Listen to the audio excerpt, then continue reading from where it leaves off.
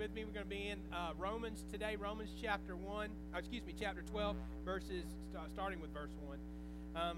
We're going through, and right now, if you are new here, we've been through a revitalization process of going through trying to re-identify ourselves of where we are and who we are here at Mount Salem Baptist Church so that we might be able to better minister to the community.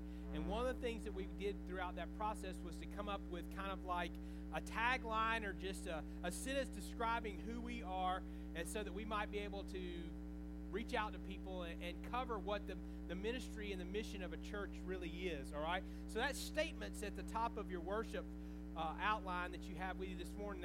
The statement says, a Christ-like life inspiring many to believe. Now, as the revitalization team went through that, those words weren't haphazardly put together. There are 5 functions of a church, and those words distinctively are put in there so that we can cover all those 5 functions of the church. So today we're going to be looking at Christ-likeness, which is the discipleship portion of what a function of a church is. You can go and you can read this in Acts chapter 2, what the 5 functions of a church are. It's discipleship, it's ministry, it's missions, it's worship, and evangelism, all right? And so ministry, fellowship. So when we look at these 5 functions, it's a description of who we are as the body of Christ and how we fully function as a body of Christ, so that people might not only be able to come and to join the church through evangelism, but be grown up in the faith and mature in the faith, so that we can go out and reach out, evangelize, and do ministry and missions out into others, so that others might come in. It's the full function of the church. There's a lot of churches that you and I have probably encountered in our life that do some of the things of the function of the church very well. There are churches that see hundreds and hundreds and hundreds of people evangelized or baptized every single year. There are lots of churches that grow up and send people out missionally. There's a church in the north side of Atlanta that this year will do over 150 different mission trips. Can you imagine? 150 different, there are thousands of people that go to this church, but 150 different mission opportunities for people within that church in 1 year. That's 3 a week where they're sending out people all over the place, okay? So when we think about these things, there's sometimes when we do some of them very well, but the truth of the matter is we need to be doing all of them well, or all of them in some semblance of form for us to be able to function. So today what we want to do is to break down our little mantra here and take the first words of it. A Christ-like life. So we want to look at what it means to be Christ-like. So if we're disciples and followers of Christ, what does it mean to have Christ functioning and flowing through our lives? So there's 2 things I want us to see out of the passage that we look at today in Romans chapter 12, verses 1 and 2. Now, chapter 12 is really distinct in the book of Romans. We're actually going through this on Wednesday nights. We haven't gotten there yet, but there's a therefore, okay? So every time we get a therefore statement in the book of Romans, he's summarizing what he's talked about before and then taking a next step out. You can find one of these in chapter 5. You're going to find one of these in chapter 8. And here's another one right here in chapter 12. So he's basically saying, therefore, since all these things that I've talked about so far in this letter to you at the book at the Church of Rome, then since these things, I urge you, therefore, brethren, by the mercies of God, to present your bodies a living sacrifice, holy and acceptable to God, which is your spiritual service to worship. And do not be conformed to this world, but be transformed by the renewing of your mind, so that you may prove what the will of God is, that which is good and acceptable and perfect. So 2 things that are mentioned here. In verse 1, there's one thing we're going to cover today, and then in verse 2, we'll cover the second part of it. It says, I urge you, brethren, by the mercies of God, to present your bodies a living and holy sacrifice acceptable to God, which is your spiritual service to worship. The first thing that I want you to understand, for us to be Christ-like in our lives, is that you and I must be living sacrifices. Our lives must be about worship. Worship is not an event that happens 1 hour a week.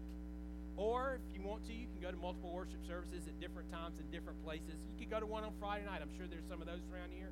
Or on Saturday night, or on Sunday morning, Sunday evening. They're all the times where you can go to worship services. But the reality for us, if we can only encounter Christ in a worship service, we're in bad shape. Our job, our lives are to be living sacrifices. That's what this passage is calling us to. Paul says, so summarizing everything that I've already told you in this letter that I've written to you at the Church of Rome. Now I want you to understand something. Your life is to be a living sacrifice. Now, a lot of us probably sit back and we think, a living sacrifice, what does that mean for me? My life's already a sacrifice. If you could see my bank account, you'd know what kind of sacrifices I'm making. All right? So we think about the fact of all the stuff that we give up. Everybody thinks that the Christian faith is a bunch of do's and don'ts, and there's a huge amount of sacrifice that goes into that. This is not what he's talking about. When we talk about a living sacrifice, we're talking about obedience. Obedience to what God has called us to. So God calls each of us to different things. So if we're going to be a fully functioning follower of Christ, we need to be obedient to what God is speaking to us about in our lives. So that's individualistic. That's something that where we have a personal relationship with God the Father, and we're looking every day of our life to engage Him in that, and so that we can find out where He would have us go directionally, what He would have us do. We think that the Christian life is about a bunch of do's. If we go do something, then we've accomplished something. If we accomplish something, then that's what matters. That's not what matters. Obedience is what the Lord desires from us. In fact, in 1 Samuel it says, obedience is greater than sacrifice. So if God is calling for us to be a living sacrifice and our life is to be about worshiping Him, it's about being obedient to His word. So we must engage Him all the time. So as a disciple of Christ, and as worship is a part of who we are, if we're going to be a living sacrifice, that is a 24/7, 365 endeavor in our lives. It's not something where we just come and we have an experience and we encounter something and then we move on. We're going to talk more about worship in a few weeks. So I don't want to get really in depth in that. I just want to give it to you this way so that you understand when He's calling us to be a living sacrifice here, it says, which is our spiritual service to worship. This is the way that we follow through in obedience to God. That's what He's trying to say here to us. It's our job spiritually to be obedient to what He calls us to.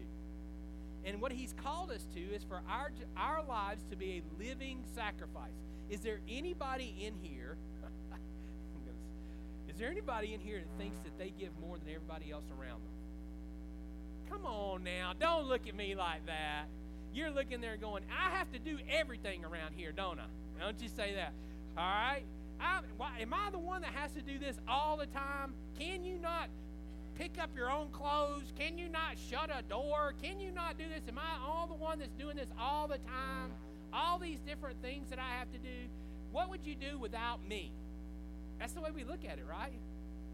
Okay, that's the way I look at it in my life, all right?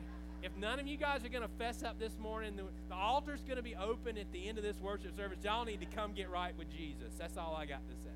But I got issues, and we're going to talk about my issues today, all right? My issues is that a lot of times I think nobody else is doing this stuff but me. Why do I have to make all the sacrifice? Why am I the one that has to step out? Why am I the one that has to do all of these things? That's not an act of obedience. Is it? That's an act of whining. God has not called us to a life of whining. God has called us to a life of obedience. In fact, it says that this is our spiritual service to worship. We should want to do this. We should want to serve others spiritually in some way, shape, form, or fashion. But if a church says we need a volunteer for this, immediately everybody starts going, I guess they're talking to everybody else around here because I'm sure not doing that myself. But when we need something done, it shouldn't be that we even have to ask. We should have an awareness around us to be able to go, hey, you know what? I saw kids going back there. I bet they need somebody to go back there and work with those kids on a Sunday morning. So I can sacrifice to come to worship once every so often to go back there and do something like that. Oh, they're singing up there. I like to sing. I'd love to be a part of that. This is something where maybe I could do a special, or maybe I could do this or do that. See Elizabeth. I mean, these people do not have a corner on the market for these things. But we don't come to be in a relationship with God thinking that we need to go and serve. And that's a part of our culture today. I like to go on cruises. Never thought that I would have liked to gone on cruises. We had a couple in our first church plant. They went on cruises all the time, and I said, man, that's just crazy. I'm not getting on a boat. Then we went on one. And you know what? When you go on a cruise, let me tell you one thing. The coolest thing about a cruise is everybody does everything for you. Amen? Everybody, you don't have to cook anything. They clean your room like 3 times a day. It's like when you were at home with your parents or something, you know what I mean? They just came in and cleaned up behind you. You can look, let's mess this up, and then go watch a show that they've got down here, and when we come back, this will all be fixed. Because that's what they do. I mean, there's no trash in your trash can. It's like you drop a piece of paper in, and like an hour gone, it's magically gone. You can't leave your room and come back without it being somehow another way, they've taken care of it. And I think that's the coolest thing. Now, look, I know they're charging me a tip at the end, but I gladly pay that tip because, you know what? They have taken care of me. Anything that I wanted or asked for, I could get. That's the coolest thing to me. We've lost this in culture. If you're old enough in here, you can remember pulling up to the gas station, and when you pulled up to the gas station, someone ran outside of the gas station and pumped your gas, right? Now you're lucky if you get the guy on the call button right there, and he doesn't go, "What's your problem? I can't operate the gas pump. Do I need to send somebody out there and show you how to pump your gas?" We've lost the service mentality. And because we've lost the service mentality and that of a servant, then we've translated that from culture into the church. We don't come to church anymore thinking about how we might be a servant to be able to serve others, which is our sacrifice of worship. We don't come to church thinking about how we can be a living sacrifice. We come to church to see how we can be entertained, or how we can be motivated, or some pastor can spiritualize us either through the word or through his motivational speech that goes on and send me back out in the world so I'll be pumped up. We come to see what we can get. We don't come to give anymore. And that's what Paul is trying to say to us. Since I've told you all this other stuff in this book, which is a lot of theology if you go and read it, since you know what it means to have a relationship with God, and I've explained this all to you, therefore, your life is to be lived as a sacrifice for others. So sacrificially we give. Not only do we give financially, we give physically, we give emotionally, and we give spiritually. I don't know how to do something. Well, that's not an excuse. The reality is that we need to learn. Faith is all about stepping out of our comfort zone. We're to teach you and to help you and to guide you. Older women are supposed to take younger women along their side and teach them how to do things. Men are supposed to do the same thing, older men with younger men, to teach them, to find somebody that you can mentor, coach, whatever, bring alongside of you so that they might grow up in the faith as well. So this is our job. This is our spiritual act of worship. So worship for us is not a service where we come in and just sit and soak and hear words spoke to us and songs sung to us. Worship is an act.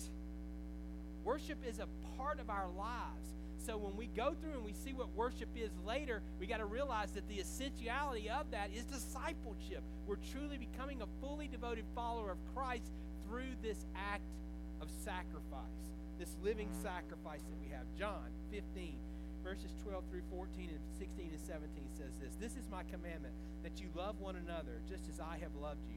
Greater love has no one than this, than one lay down his life for his friends. You are my friends if you do what I command you. You did not choose me, but I chose you and appointed you that you would go and bear fruit, and that your fruit would remain, so that whatever you ask of the Father in my name, he may give to you. This I command you, that you love one another." So look, let's summarize this up. This all starts with love. If we can't love each other, if we can't get along, this is never going to happen. So we have to have a love for one another. And then, what does it say there? We have to lay down our lives for our friends. We've got got 4 or 5 ladies that gather every Wednesday because I know they love the joy of cooking.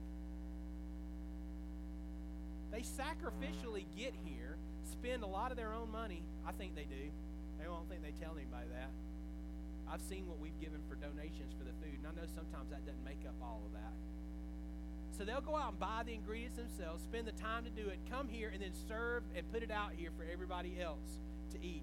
So that on Wednesday nights, for us to be able to have Bible study and get people to come to church and have the holistic for family, because we know everybody's busy and on the go. We want to provide this as a service to other folks so that you can come here and eat on Wednesday night so that you can be a part of what we have going on here at the church. That's the whole point of that. That's living sacrifice right there. There are people who come in here every week and clean this place so that it'll be clean when you get here. That's living sacrifice. That's worshiping throughout the week. That's doing whatever's necessary and whatever it takes to be able to do what's needed so that we can connect with people relationally. Us to them and them to the Lord. Living sacrifice. The second part of about it is in verse 2 of chapter 12. It says this, "And do not be conformed to this world, but be transformed by the renewing of your mind, so that you may prove what the will of God is, that which is good and acceptable and perfect." So the first part was about a living sacrifice. The second part is transformational living. This is the work part of it. So discipleship is worship, but then there is work involved. It's not work that we just go do. It's work that when God speaks to us and tells us what our part in the sacrifice is, then we, through an act of obedience, go and do what He is calling for us to do. He gives us instructions. In other words, when you're sitting here on Sunday mornings and somehow, some way, God speaks to you in your heart and in your mind and goes, "This is what I want you to do." You know it. You've had it happen to you in a church service before, or maybe throughout the week. You should stop and talk to this person. You should buy the person's lunch behind you in line. You should do this. You should do that. And when we pass on that, we're disobedient. We're not following through. We're not acting upon what God has placed in our heart. But when we act upon it, that is following through. That is the work, doing the work that God has called us to do. Being the people of God that He has called us to be. This is not living in conformity to the world. So, if today in culture we don't have a servanthood mentality anymore, what do you think the biggest way to make a difference in the world is? To be a servant to others who are in the world. That's why I think for us, the words that we say don't mean as much as the things that we do. It's how we live that makes a difference to those who are around us. Because we can go and we can tell somebody that Jesus loves them. But if we show them the love of Jesus, that makes all the difference in the world. We can tell somebody that we're going to pray for them, but if we actually stop what we're doing and have prayer for them right there, that makes all the difference in the world. We can tell somebody that we care for them, but actually doing something to care for somebody just makes all the difference in the world.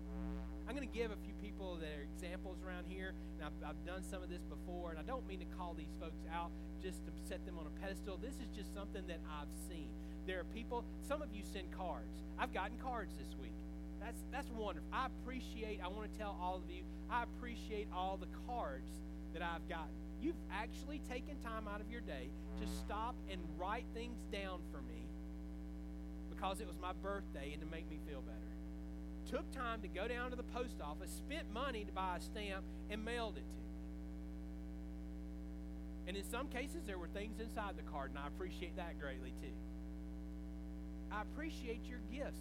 Some of you have the gift of encouragement. Some of you are having the gift of gifts, and you've given gifts to me, and I appreciate that. Some of you, like Marcia, will meet someone on the street, and you will stop and ask them, how can I pray for you?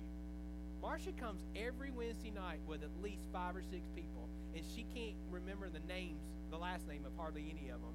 This is someone I met in Walmart, and I asked them how I could pray for them, and this is what they told me.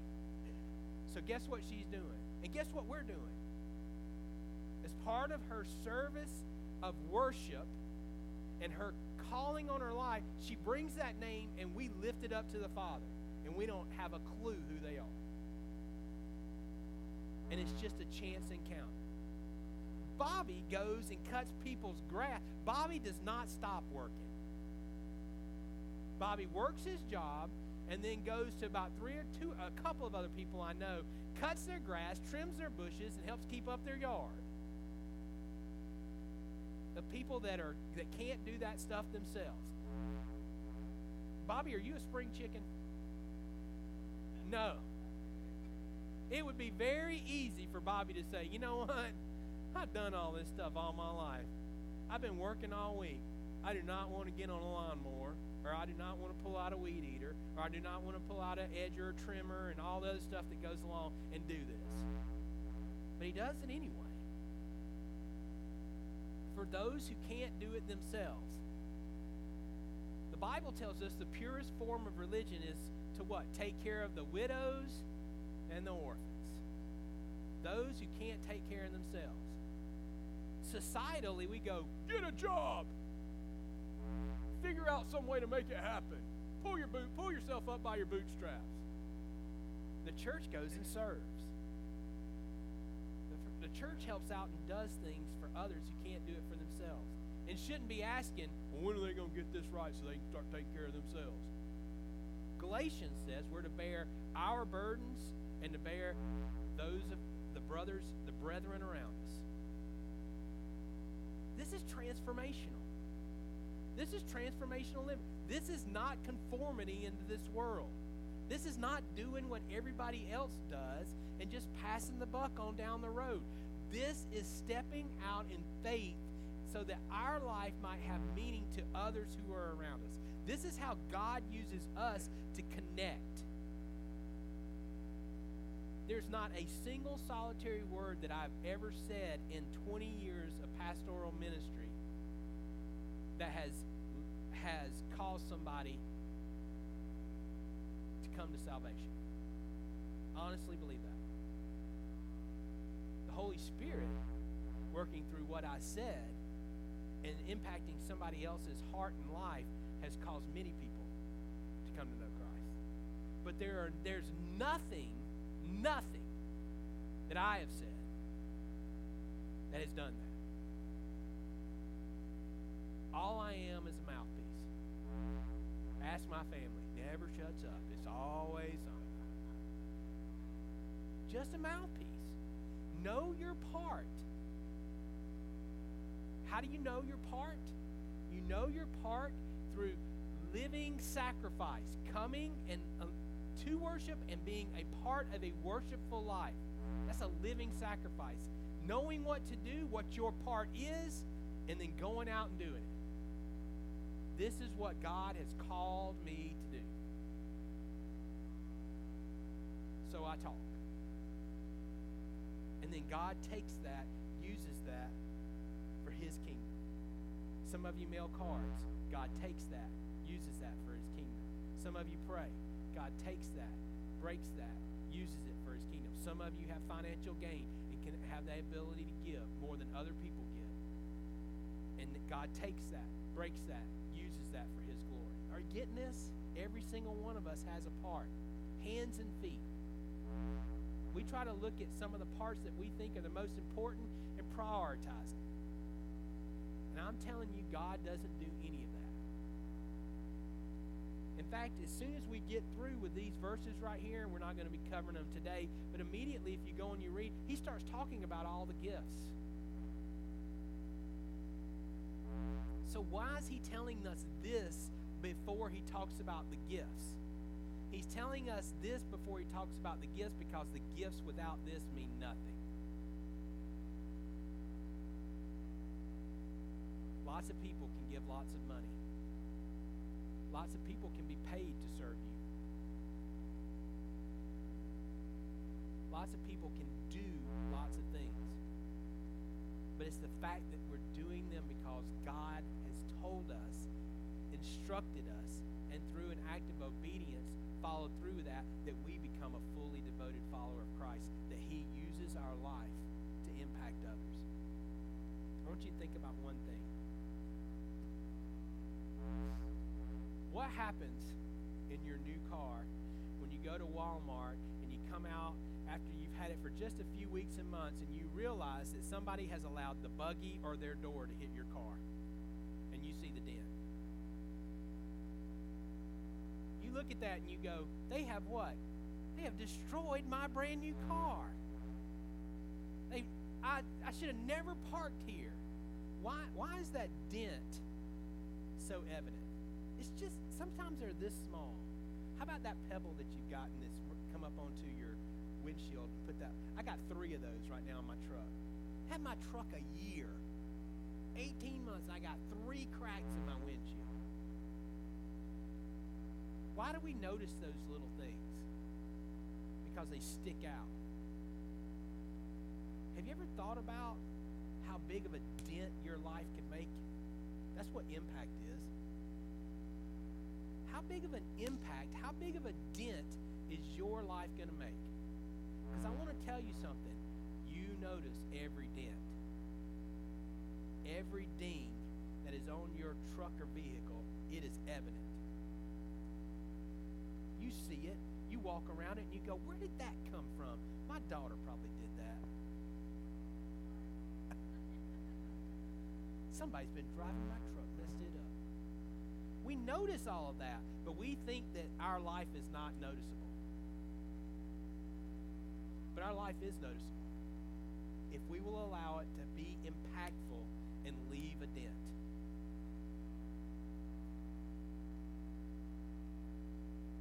Now, there are people around us that leave crater-sized dents. God uses them mightily. But all dents are noticed because we notice them. It's the same true for the world. You may not think that you're having that big of an impact, but if you will just go out and do in Christ likeness what God has called you to do, you will leave a dent. Lauren, do you realize how you serve people in the hospital can make all the difference in the world in their lives? Can make all the difference. Susan, do you realize how you teach children can make all the difference for their lives and their day? Because they may not be getting the love that you give them as a teacher at home. They may not be getting the care and the touch. Tamara, my wife, has had people come to church after she has served them in the hospital because of the care that she gave. In fact, she had lunch with somebody this week that came because she took care of their mother. And their whole family ended up in the church. From serving them as a nurse in the hospital. That's a dent. I just stand up and talk in front of people. You guys out there every day can make such an impact in somebody's life. And you don't even see it. I don't see it. We think it's meaningless, but it's meaningful. God says none of this returns void.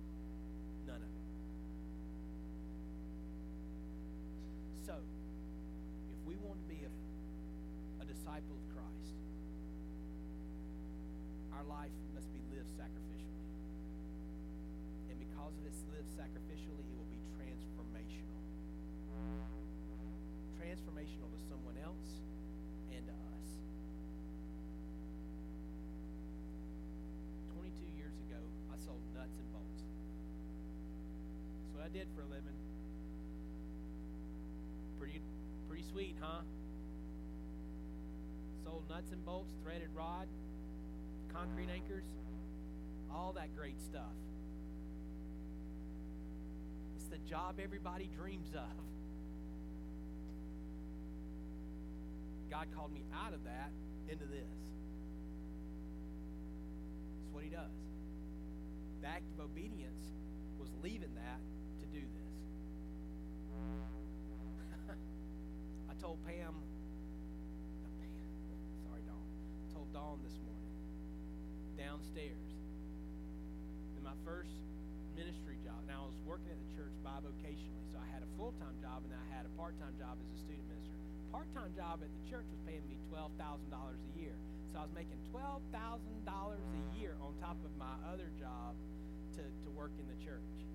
So when I stepped out from my full-time job to go into work in full-time ministry, I became not only youth minister, but I became children, youth, college, and young adult minister at my church. So basically, if you were 35 years of age and under, I was in charge of you. I got $28,000 a year to do that, which was half of what I was making at my full-time job. That's a sacrifice to go from $60,000+ a year to under 30. You're talking about somebody that had some conversations with their wife like, we're not going to be able to eat. We can drive to, where's the closest grocery store so that we don't spend any extra gas with 3 young children? It causes us sometimes to have to really back up the bus of what we think we should have or the way we should live. But the truth is, I don't know how my life would have impacted so many others and been impacted by so many others selling nuts and bolts and threaded rod and concrete acres for the last 20 years. We made a lot more money, a lot less stress.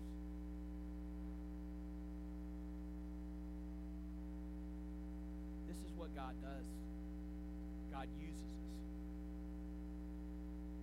I'll close with this. Paul goes on to say later, go read 2 Timothy. That's the last book that he ever, the last of the books that he wrote. At the end of 2 Timothy, last chapter of 2 Timothy, he's going, I am a vessel being poured out. How do you think that feels? Any of y'all know what that feels like? Where you just feel like someone has turned you upside down and you got no more to give, that you're just being poured out onto the ground. I ain't helping nobody. Paul says, I'm being poured out. It was the end. He knew it was the end. But he wasn't going, I need to cut this back and save what I have. He's like, I am being poured out to the very end. This is a picture that we need to walk away from here today with. God wants to pour us out. Don't hold back. Don't set in your mind that I can only go this far because it's all that I'm capable of doing, because then you won't ever go far enough. Sit back, let God get it. Just be willing to be a living sacrifice and be obedient. See what God will do. Amen? Let's go to the Lord in prayer. Father, I thank you so much for this day, for your word. I thank you for people that were willing this morning to get up and come here and to practice together so that they might lead us in worship. Thank you so much this morning for people who are willing to get up and to come here and teach Sunday school classes and to watch children and to hand out worship folders and to make coffee for people before anybody ever showed up here. Just all the little things that go. The people that prepared this place for worship this week by cleaning it and doing all kinds of stuff so that we might be able just to walk in here this morning and freely just commune with you. Lord, I pray that you'll bless their life this week. For all those who've sacrificed